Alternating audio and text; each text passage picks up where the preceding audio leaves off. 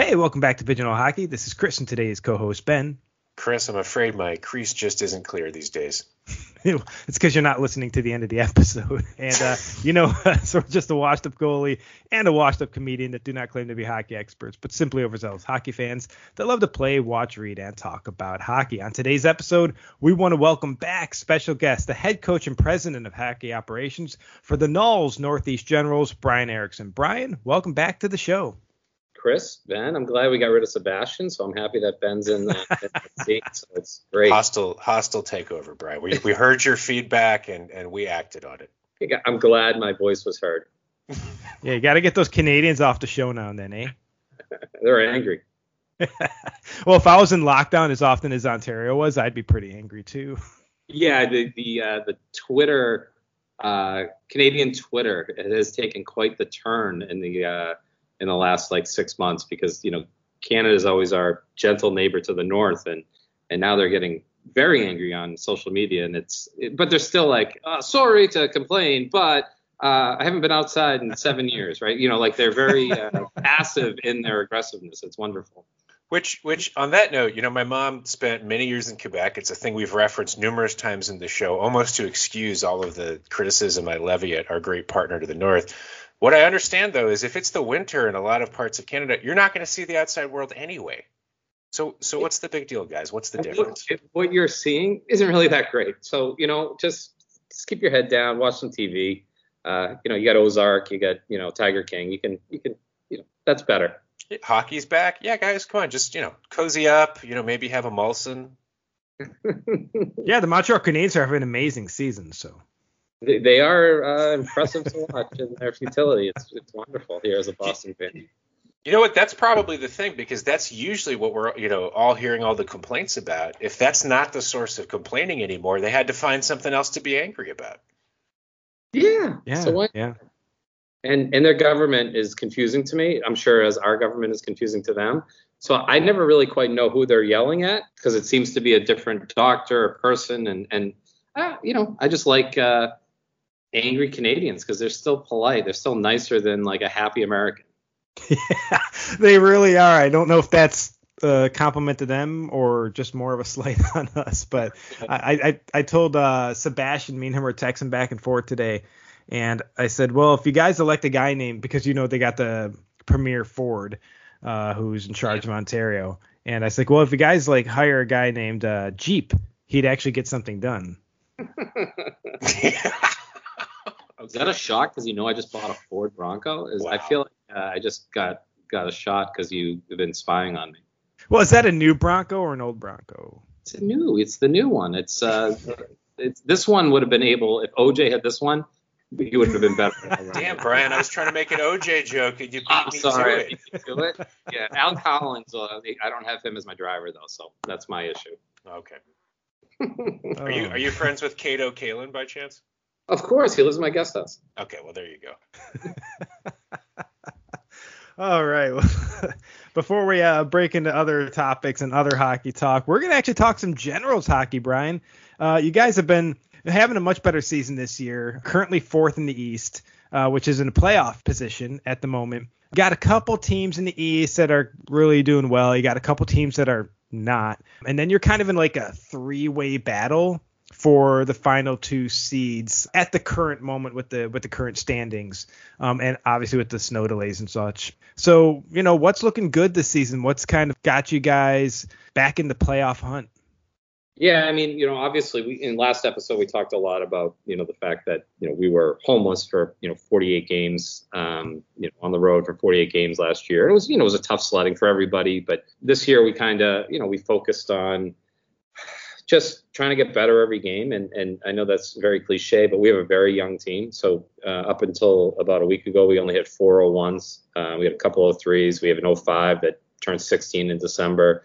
Very young team. So, sometimes you hope when you're coaching and when you're planning it that, around 20 to 25 games, the kids will start to kind of click that they need to play this level X for 60 minutes. It's taken a little bit longer, but they've also really started to buy in the last, probably 3 weeks or so. And then we have, we played Danbury, who we actually play today and tomorrow. We beat them and we played well down there. And then we just laid like an egg of all eggs, and we lost 6-1. And it was kind of one of those, if you're going to lose a game, let's lose a stinker, because then I can use it as a message to, the fact that we need to continue to play the way that we're supposed to play to win games. And we kind of used that for New Jersey. We went down to New Jersey, who's a big rival. I have a ton of respect for Craig Doremus and that coaching staff. But for some reason, our teams just hate each other. And I love that. And it became, it was a kind of a chirp fest right away, and became kind of chippy. And I feel like the physicality always kind of benefits us, and the speed, so they play fast and they play very aggressive. And we were able to combat that with some stuff. But it was probably the first 120 minute plus, because we had an overtime win in there, but complete buy-in from everybody. And it was a real turning point. We hope, and once again, I told the kids, it's only important if we build off of it and win. So we're getting some big contributions from some of the younger guys now. They started to figure it out. We added an 0-1 defenseman, Evan Orr. We have another 0-1 forward coming in this week that you'll see coming announcement hopefully today or tomorrow on social media. But, we're trying to add some 0-1, some veterans to really make a run here, because, we don't want to be in that 3rd or 4th seed. We want to try to catch 2 and 1. And I think we have the lineup to do it. It's the consistency that's been the biggest issue. Yeah, it's been a great season so far. I mean, with some of the plays the boys are making, we had our highlight episodes, which for all of your listeners that are expecting a highlight episode here for January, it's going to be next week, because there are teams like Northeast that, due to delays in schedules, due to the weather and such, going to have a game on the 31st. So that's right. Listeners, stop sending us angry mail and just, packages that are ticking. We get so much feedback on all of our tremendous media channels that this has been delayed too long. So please stop with the death threats. I'll tell my mom. Oh, Bryan, is your mom "I'm gonna kill Chris 123" at Twitter? Yeah, she's not a fan. Well, that's why Sebastian's on here, to be honest. But so that's what happened to him. No, but it's been my team might be the dumbest group of kids I've ever coached. And I don't mean that in like the sense that they aren't smart either hockey wise or in school. They're just kind of like happy idiots, and it's pretty unbelievable to be in here every day. Like every day, like I was feeling a little run down after last season. Like, to be honest, and I talked to my ownership about that, and trying to get some support to take some of the non-hockey aspects of my job away from me a little bit. And these kids, these lovable idiots, are really, making me laugh every day. Practice is fun every day. We practice super intense, super hard. And then they've done this thing now where they chant for no reason all the time. And I hate chanting. So it's really kind of, they're just morons. And I'm actually really thankful for that, because they love each other. They love being here. I love coaching them. Obviously, we're not a big yelling, screaming organization. We're more of like a talk, watch video, figure it out. And they've really bought into that kind of part of the culture. And it's just been a really enjoyable year. And, and last time I talked to you too, we had hired Matt Dibble to be my GM, and that relationship, I mean, he's one of my closest friends, but also the relationship of kind of looking at a kid and looking at him very differently, right? And then either talking each other into or out of without ever having like an angry conversation, just having like a generally nice overview conversation about players that are on our roster, making sure we're evaluating correctly, especially because he lives in Rochester, New York. I'm obviously here, and I see the kids every day in practice. So sometimes it's nice to see his kind of 300-mile view as opposed to mine. So, with these morons here all the time, it's sometimes it's easy for me to get stubborn on an opinion. And then when you have someone that you trust and respect as much as I do with Matt Dibble, he comes in with you're like, oh yeah, you know what? You are right. He did play well the other day. And I was more focused on, him being an idiot or something along those lines. So it's worked out really well so far this year. Our record isn't what we want it to be, but it's obviously trending in the right direction. So I think you're like missing a possible rebranding option here. like drop the generals and just make it the lovable idiots, and then like put a unicorn on the uniform. Oh God, that'd be awesome. The problem with that, they wouldn't even notice. It wouldn't have its intended effect. Like they just be like, oh, new unis, and they're great. But man, some of the stuff, I mean, it's all for a rating on the scale, because these kids, they really enjoy each other. They are like goldfish in a sense, and I use that analogy with them, and I try to forget, and they forget really quick, and sometimes that's good and sometimes it's bad, because we're running a face-off play that we run for 36 games, and kids like, yeah, I just forgot it. I'm like, what? We've 1,000 times. Like, yeah, it's my bad, coach. And they own it, and it's just it's a special group, and probably says a lot about kind of me being a moron too, in fairness, and it's kind of where I'm the most comfortable. So having fun, laughing. When we lose, it's not the end of the world. When we win, it's not the biggest deal in the world. And you just kind of move past that, and as we gear up for Danbury, who they've struggled in the standings, but they're a hard team to play against. They play a full 60. They finish every hit. They're going to be a real challenge. And, we haven't even started playing Maine yet. Like, we play Maine. I know they're down in the standings, but they're a terrible matchup for us. They're fast. They play really open, really loose. So, we're just trying to string some stuff together, and it's going to have to start today. So, Coach Bryan, question on this. I think this idea of kind of kids and the way they communicate resonates a lot with something I've been reading about lately, which is just how the younger generations today communicate with each other. And of course, that makes me sound way old. And Chris, I guess in retrospect, maybe we are way old. But as an example, the other day I coughed, and because of that, I couldn't move my lower half of my body for 6 hours. So, I'm doing this reading on kind of how comedy works, these like memes or viral trends. And a lot of it is very influenced just by the way we digitally communicate. I think it's a little bit from being isolated during this whole COVID thing. As somebody with an education background and, 20 years of experience as a coach, what do you see that's different about this group of lovable idiots versus previous groups in terms of how they think and how they talk to each other? Well, it's funny. Like, I like straddle that old school and the new school. And part of my coaching style came from having some terrible coaches along the way, right? Like some guys that just like no fun was allowed. Like, how dare you have fun? But the technology part, I think, is really good. Like, meaning you're able to get the information out quickly to the kids. But then on the flip side is, I FaceTimed with, one of our captains yesterday to kind of give him an update about our game being postponed and what was going on. He's like, hey, I've got so-and-so on FaceTime. And then he jumps in, and then another kid. I'm like, what are you guys doing? Like, you haven't seen each other for 8 hours and you're all FaceTiming? Like, I don't understand what's going on with you. Like, they're like, oh, we're playing video games, FaceTime. I'm like, okay, I don't understand. And it's my fault for asking, because just take me out of this conversation, please.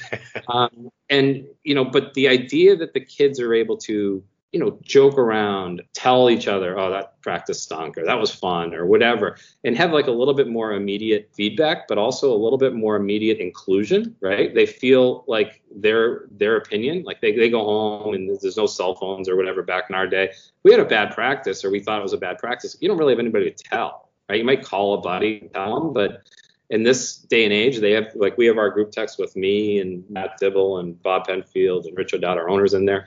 It's informational, and then they have their own that I want nothing to do with. And I'm sure they're ripping me and ripping each other and, having fun. And I think that the downside probably is that everything comes really quickly. And so the urgency and the rush to kind of get further down your journey is there because you see everybody else doing it.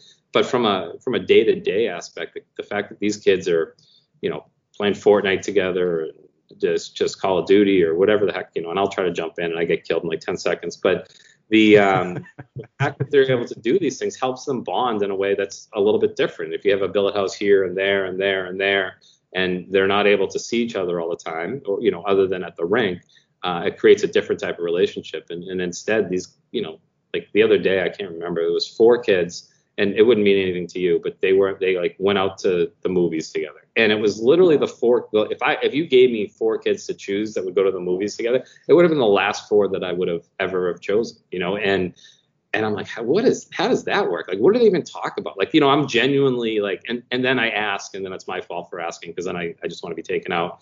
But the idea for me that these kids have the ability to communicate in such a rapid way, that can also spiral too. So we talk to kids about social media, we talk to kids about, texting when angry, or, different things. But I think this world is a world that I would have been canceled very quickly at a younger age. And these kids are navigating it, and it's kind of fun for me as a 45-year-old, staying involved in that aspect of it, and being able to develop relationships with my players outside of the rink, a little bit easier, just text a kid happy birthday, or hey, how's everything going? It's so much quicker and so much easier to develop those bonds if you're willing to adapt to what the kids are using, right? And I hate to say the kids are using, because that does make me sound 100. Although I did pull out today, just to talk about being old, I showed my son, my youngest is 16. I showed him an article that said anyone over 45 is in danger of having a heart attack if they shovel. So that's how I got out of shoveling today, like a child. Nice. I showed him that I couldn't go and help. I really wanted to, but this article said that I shouldn't be shoveling. So it's great. That'll be something he can talk about with his psychiatrist in 20 years. You don't have to worry about that. Well, I'm going to scar him for life, and the snow is only 30 inches, so I'm sure he'll be done by next week. Dad said if I didn't shovel, he'd die. Yeah, exactly. That's the quote unquote.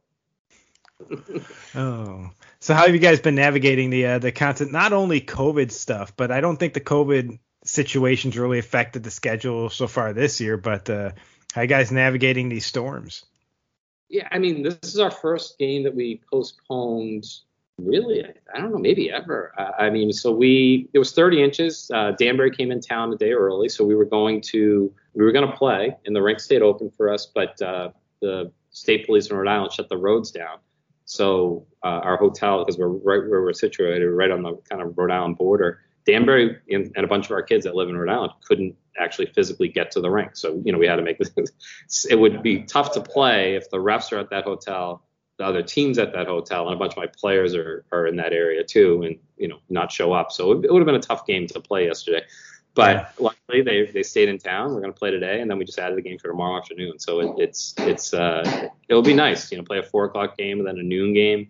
Hopefully get some scouts out here, and the navigation for our kids is really, they're so quick to adapt, and part of that's being morons, right? They're just like, oh, okay, beauty.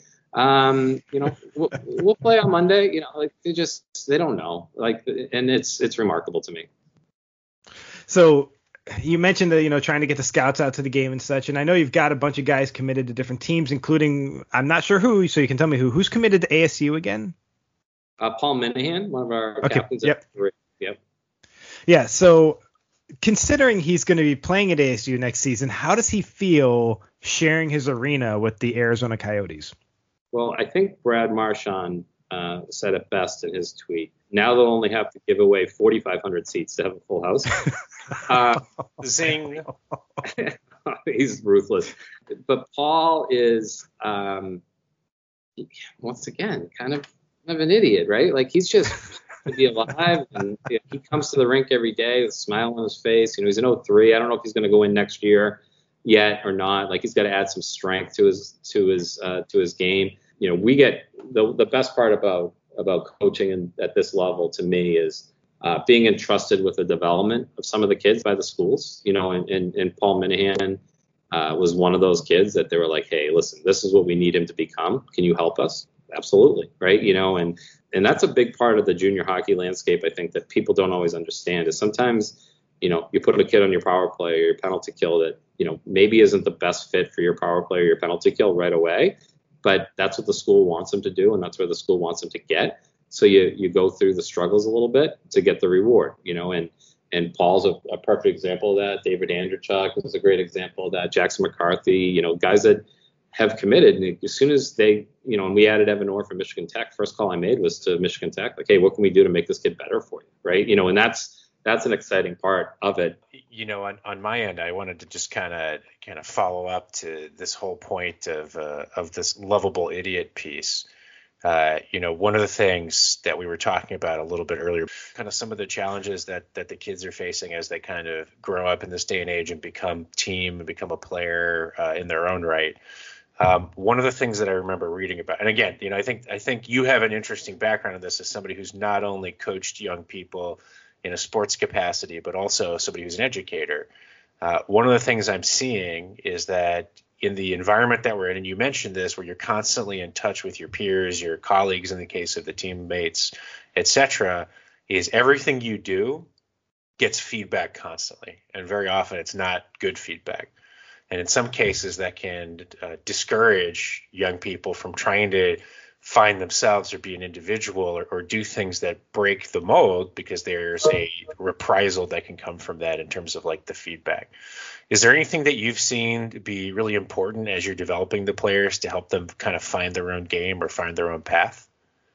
Yeah, I mean, I think for me as a coach and for Matt Dibble and Eric Projan, my associate, and Cody Gagne, like the one missive that we have is make hockey fun, right? So what that means is I don't want kids to go out there afraid to fail, right? They have enough failure and they get enough, from their parents or their advisor, you played terrible or whatever, right? For me, a kid makes a pass up the middle, they pick it off, they go down and score. Okay, I come back to the bench, kid comes back, he's beating himself up. I say, what happened there? Coach, I just made a terrible play. Okay, and then you walk away, right? And at the end of the day, like, we're trying to help kids become better at self-analyzing instead of taking that feedback and internalizing the negativity that they might get quickly, right? Just like they'll get praise quickly, via social media or via group text or FaceTime or whatever. We want to make sure that they're also becoming better at themselves, internalizing how they played and what they could do better, and then talk about what they saw versus what we saw, right? So the couple things that we do here that I think are pretty good exercises is one, we have the iPads on the bench. The kids can go back and watch, their play like right afterwards, instead of saying, hey, remember 6 months ago that shift you had and that, the kid's like, yeah, sure, whatever. But, for us, like, that's an important piece. The other aspect of it for us is when we do video, so we do video one-on-one with the kids every week, and they need to, so I tell them which game I want to do video on, right? So I'll say Friday's game for this kid, Saturday's game, etc. It doesn't matter. And then they have to bring their 3 best shifts and their 3 worst shifts. They have to tell me what was good about each shift and what was bad about each shift, and then overall how they played, right? So right away, I'm making them, do some homework, but also try to teach them how to self-evaluate, right? So when a kid comes back to the bench and goes, hey, coach, what did you think of that pass? Say, what did you think of it? And they're like, what do you mean? And I'm like, well, was it a good pass or was it a bad pass? Well, I thought it was a good pass. Okay, well, you thought it was a good pass, and you're right. Like, I liked it, or that's a terrible opinion. You can right?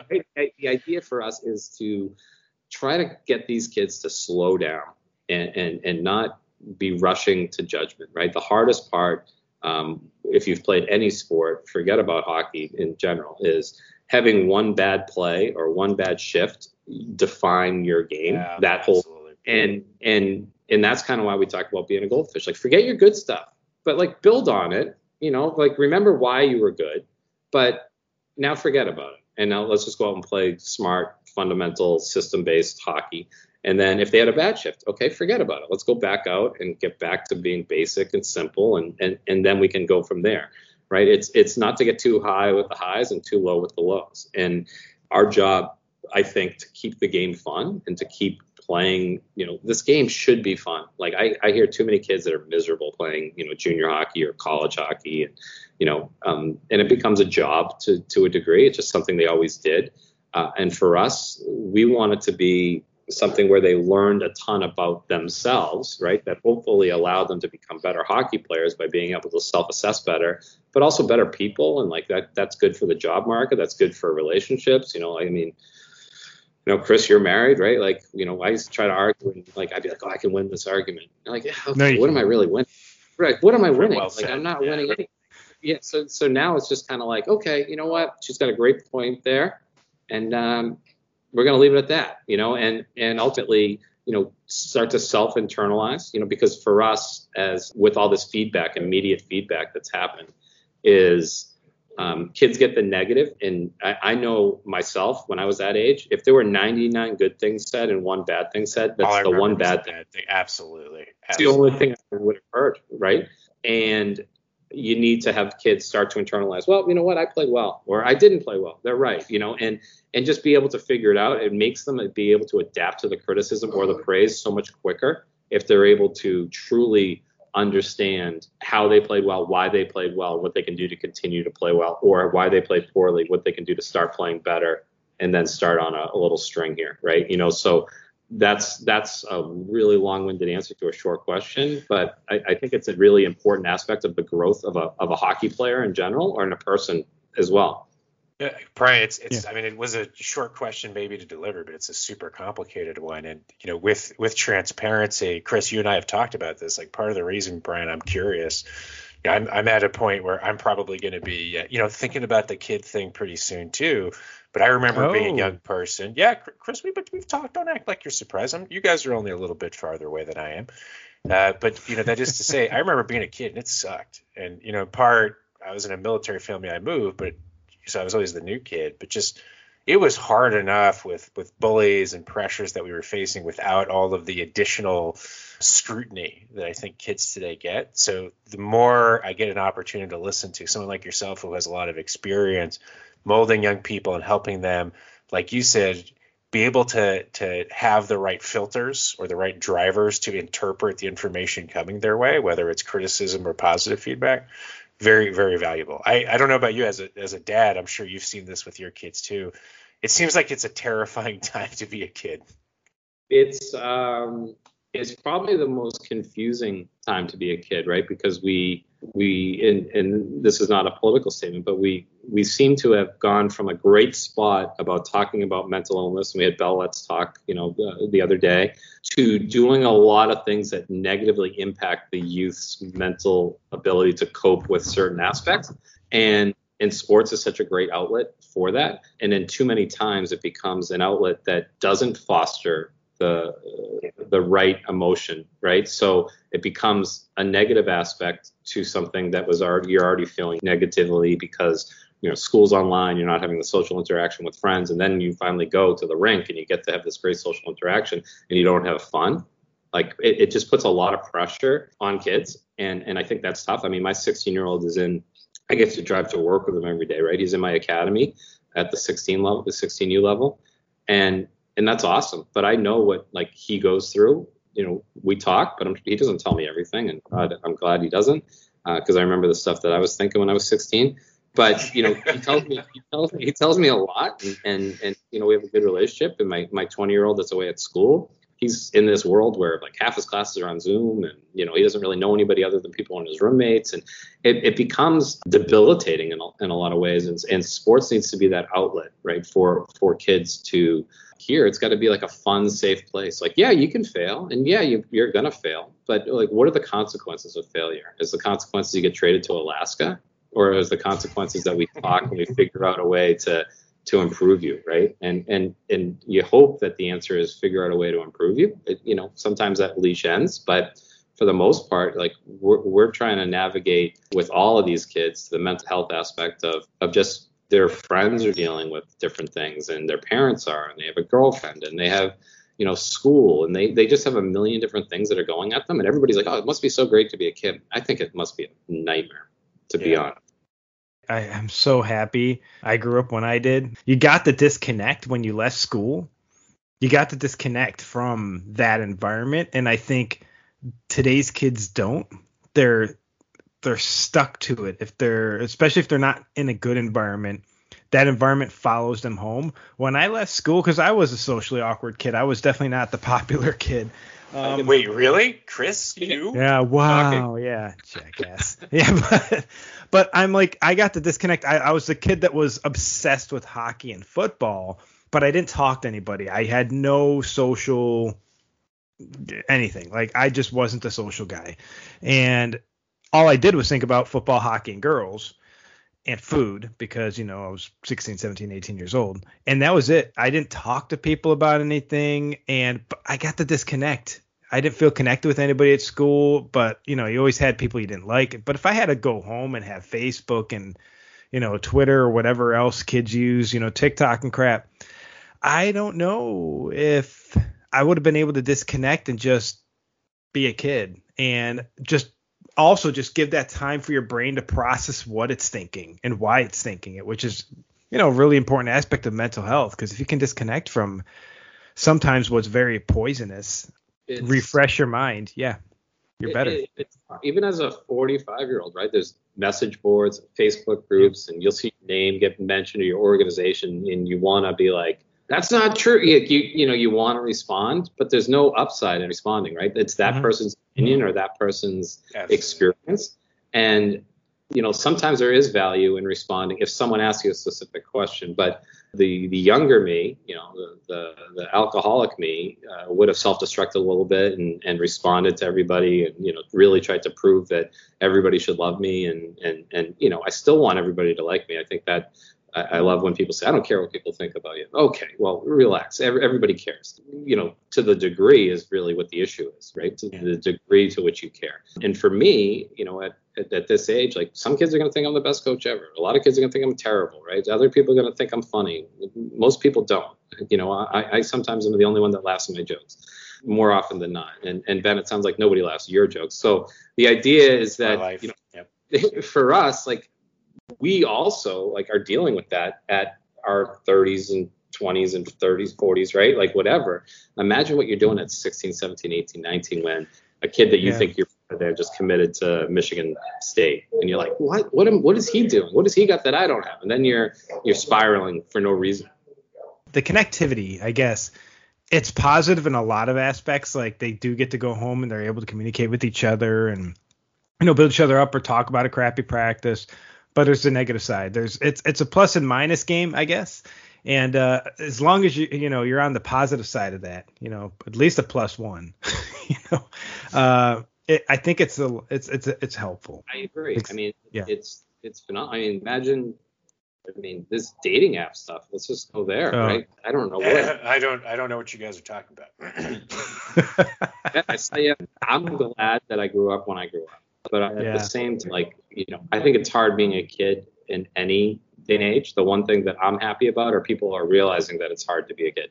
And that's kind of a step towards making it work, right? I have a family of educators here. I have a sister that, is in school and, masks and no masks. And some kids are on Zoom and some kids, whatever. And she's trying to service a million kids with a million different anxieties that didn't exist even 10 years ago when I was teaching, right? Every kid just showed up to school. There wasn't a mask. There wasn't anything. Kids were worried about girls and grades and sports and their parents and all those things. But now you've multiplied it by a million, right? And that's the hardest part. And when we try to come to the rink, we don't try to close it all out. We try to, help it, the good stuff shape and mold us to be better. And then also learn quickly how to, part of the why we teach kids how to turn it off and forget about the bad and also forget about the good is so that hopefully in the rest of their regular day-to-day life, they can do the same. It's not that easy, but that's the goal. So speaking of goal, I know, I took us down this path and I really value Bryan. I think you had some really interesting insights that certainly helped get well. So, but Chris, I know we also, as we always do, we have to come to the end at some point. So I was wondering, if my favorite question, maybe that's what we use to lighten the mood a little bit and get some more personal insight from Coach Bryan. Yeah, wrap it up with your favorite question, and then for anyone that wants to stick around for the bonus episode can literally hear us ramble on, especially about my nightmare trip back from Berlin. So go for it. So Coach Bryan, close your eyes and imagine it's a beautiful Saturday morning. You're not wearing a tie. You're not at work as you are now, you hardworking man. What's your favorite breakfast that you're going to enjoy on this day off? You know what? I never eat breakfast, but if my wife makes me go to a diner or a breakfast place, which I do enjoy, I'm going to go with pancakes. And my wife calls it maple syrup soup because I put so much on. It's like the whole bottle's left when I'm done. I love a good pancake. I like a lot of sugar and whipped cream. It's basically dessert in the morning. And that's what I like because I want to have a half gallon of ice cream every night, but instead I'd like to have that in the morning instead. So that would because you can walk it off. Yeah, more waddle, but yeah, I could walk it off. Okay, well, I think that's a great place to wrap this episode. For all of you who want to stick around for the bonus episode, click on it. It'll be available. But that said, before we do break out of this, we want to talk about our nonprofit of the podcast, which is the Mass Climate Action Network, who is dedicated to halting the threat of global climate change through the reducing emissions of greenhouse gases in Massachusetts communities. So show your support or get involved at massclimateaction.org. Link will be in the description of the episode. We again want to thank our special guest, the head coach and president of hockey operations of the NAHL's Northeast Generals, Bryan Erikson, for taking the time to jump on with us. Thanks, guys. And we also want to thank all of you listeners for tuning in. So be sure to follow us on Twitter at PHHOfficial to let us know what you think. And also be sure to comment and share any upcoming games or hockey news we should cover in a future podcast. But stop the death threats. Please stop the death threats. Sorry, Mom. Yeah, no more death threats, guys. But this is the Pigeonhole Hockey Podcast with Chris and Ben. Pancakes. And like Ben should remember, always clear your crease. Gotta remember.